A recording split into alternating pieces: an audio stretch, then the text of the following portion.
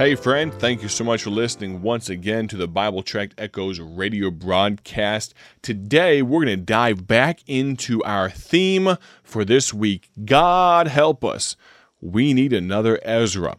We're going to recap what we've talked about. Really, the last 3 days or so have been all introduction, and we're going to get into the meat of our discussion about this man Ezra, a guy who honestly doesn't get talked about too much, but I think if we look at his life and the attributes that he exhibited working on behalf of God and God's people, we'll realize that there's a lot of things that you and I could imitate, could strive to be more like, because God help us, we need an Ezra. But before we jump into that, if you'd like to, grab your Bibles, turn to the book of Ezra, chapter 7. Before I go there, I'd like to tell you about a gospel tract. Why are we always talking about gospel tracts on this program? Well, with a name like Bible Tracts Echoes, it's kind of difficult not to, right? But in all seriousness, why should we talk about gospel tracts? Because I truly believe, and this is supported by evidence, that gospel tracts are one of the greatest ways to evangelize a lost and dying world that's available to us right now. Not only in places like America do I pass out gospel tracts all the time and see people, when I pull away from them, when I hand them one on a sidewalk and walk away, I'll turn around and oftentimes I'll see them open up that gospel tract and they'll start to read it. You see the physical, tactile sensation of handing someone something. I don't care what culture you live in. I don't care where you live. There's something of value to that, as many of us have disappeared even further into our virtual worlds of screens and smartphones and all those things. As I said, that ability to hand a physical object to someone like a gospel tract, really it's only more valuable today.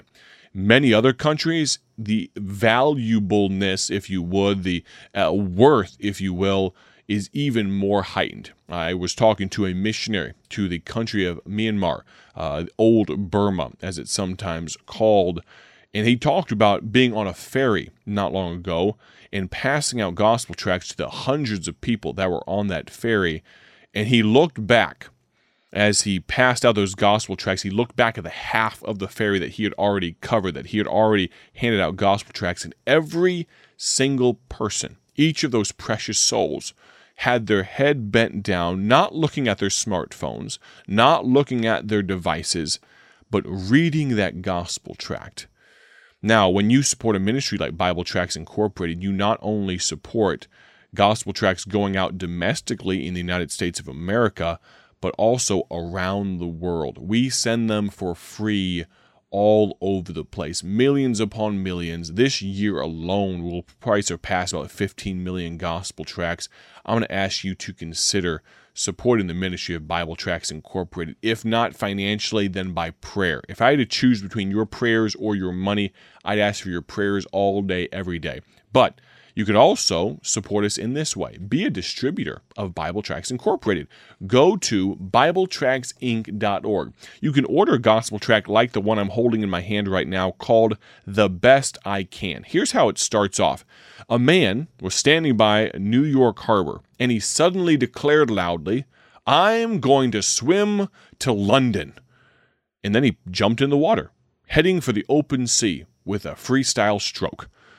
You may be standing there near him, shout, "Hey, you're not going to get to London that way." Even though he's swimming in the right direction, he has all this passion, all this fervor, and he says this back to you as he recedes into the distance, the frigid water. "Oh, yes, I will. I'm sure I'll make it." You ask him as you shout to him, "What makes you so certain?" And he says, "I'm doing the best I can." Sadly, there are so many people trying to get to heaven by doing the best they can. Can I tell you? The best you can will never get you through the pearly gates. I'd like to ask you to go to BibleTractsInc.org and to get this gospel tract, The Best I Can, for yourself. We'll send it to you free of charge. BibleTractsInc.org will send you this gospel tract, and you can read it and find out how the best I can, the best you can, is not enough to get you into heaven. It would help us so much if you consider praying for our ministry. It would help us so much if you consider financially giving to our ministry. it would help us so much if you'd go to BibleTractsInc.org and consider passing out our gospel tracts. These tracts, the millions of them we have on our shelves, now they disappear quickly, but those millions of gospel tracts do no one any good sitting there. They must be distributed, and people like you can make that happen. Would you join me now in the book of Ezra, chapter 7? Go ahead and grab your Bible, maybe even open up your favorite Bible app on your smartphone. Go to the book of Ezra, chapter 7.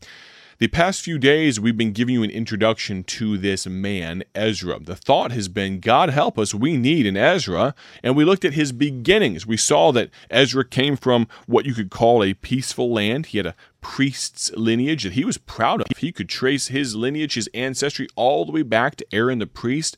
But even though he was in a peaceful land and he had a good family, he was planning to leave for some reason.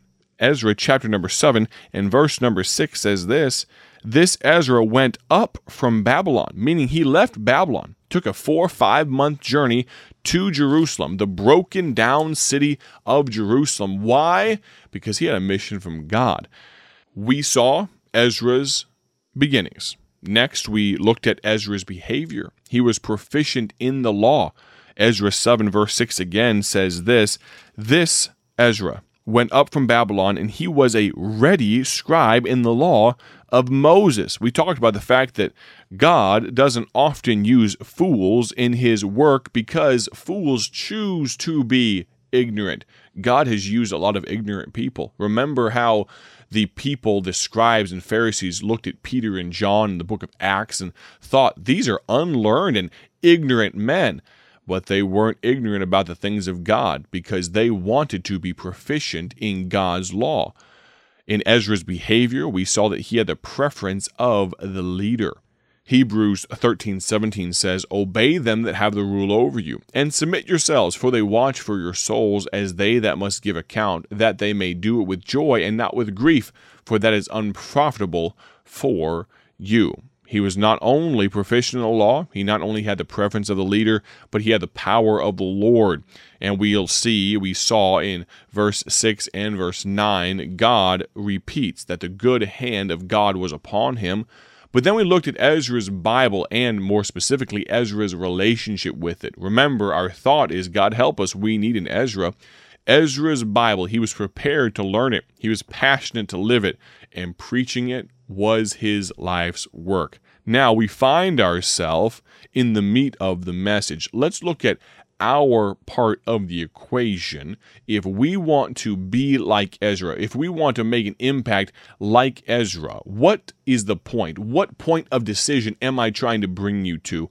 Today, we'll look at our part of the equation, and tomorrow we'll look at his part, meaning God's part, and the product or the result. Ingredient number 1, our part of the equation. Look at Ezra chapter 8 and verse number 28. The Bible says, "And I said unto them, Ye are holy unto the Lord. The vessels are holy also, and the silver and the gold are a freewill offering unto the Lord God of your fathers."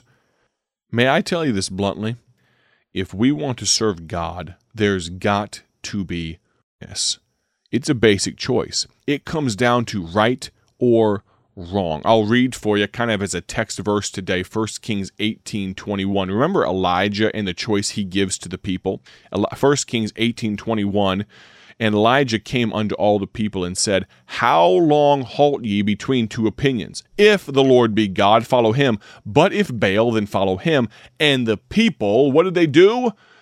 They answered him not a word." They hadn't made a choice. Friend, today God more precisely, is offering you a choice. When you woke up this morning, one of the first choices you made is, how am I going to start my day?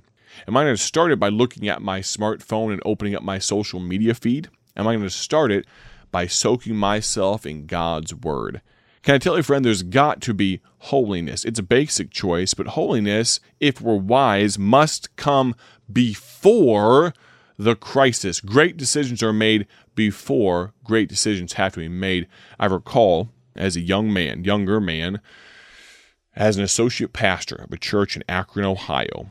Great folks there, but I recall getting a call one day It was probably 9:30 in the morning. I was sitting at my desk doing some work, and the phone rang beside me, the landline there at the church. I answered it, and it was a lady telling me an incredibly sad story of something that had just happened to one of our church members and asking for help. You see, one of our ladies, and I'll spare details and for privacy's sake and all those things, but one of the ladies of our church had come home to find that the babysitter had neglected the children, one of her 2 children, and her youngest child had, as a result of that neglect, been smothered in their bed by some blankets.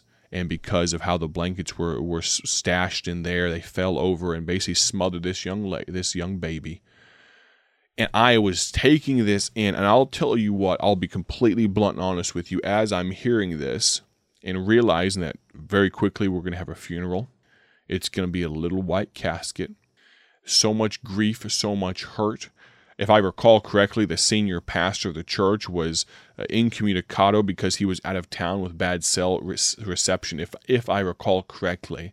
And a lot of this for the next at least 24 hours was going to fall on me, Micah McCurry. Young assistant pastor Micah McCurry. And one of the very first thoughts that I had was this, no joke. I thought, God, I am so glad that I read my Bible this morning. And as coincidence has it, of course it was not a coincidence, but as God would have it, I had literally read some verses that had immediate application for comfort for that family and for those people in my Bible that morning. Can I tell you, holiness and the decision to follow Christ needs to be made before the crisis. You don't go to divorce proceedings and decide, okay, now I want to follow God. You don't have wayward children and then decide, you know what, all of a sudden, now I want to follow God. Now, better late than never. I would hasten to counsel you, if you're in a bad situation, it's never too late to go to God. He has more grace and more mercy than you can possibly imagine. But if you are not yet in the storm, can I also counsel you, go to God now. Be like Ezra. Call yourself to a place of holiness and say, I'm going to choose to do right now, not just because I'm in a crisis. Tomorrow, we're going to look at God's part in all this. When we choose to be, figuratively speaking, Ezra, what happens from God's side? I'm excited about sharing this with you. We've got one more day in this study. Have a great day for His glory. God bless. Thank you for joining us today for Bible Tract Echoes, a ministry of Bible Tracts Incorporated. If you would like to receive a free sample packet of all of our tracts, you can contact us by calling 309-828-6888. That's 309-828-6888. Our mailing address is P.O. Box 188, Bloomington, Illinois, 61702. A faster way to contact us is to go to our website at BibleTractsInc.org. That's BibleTractsInc.org. There you will find more information about our ministry and details on how you can support Bible Tracts Incorporated. Thanks for listening, and may the Lord richly bless you as you serve Him.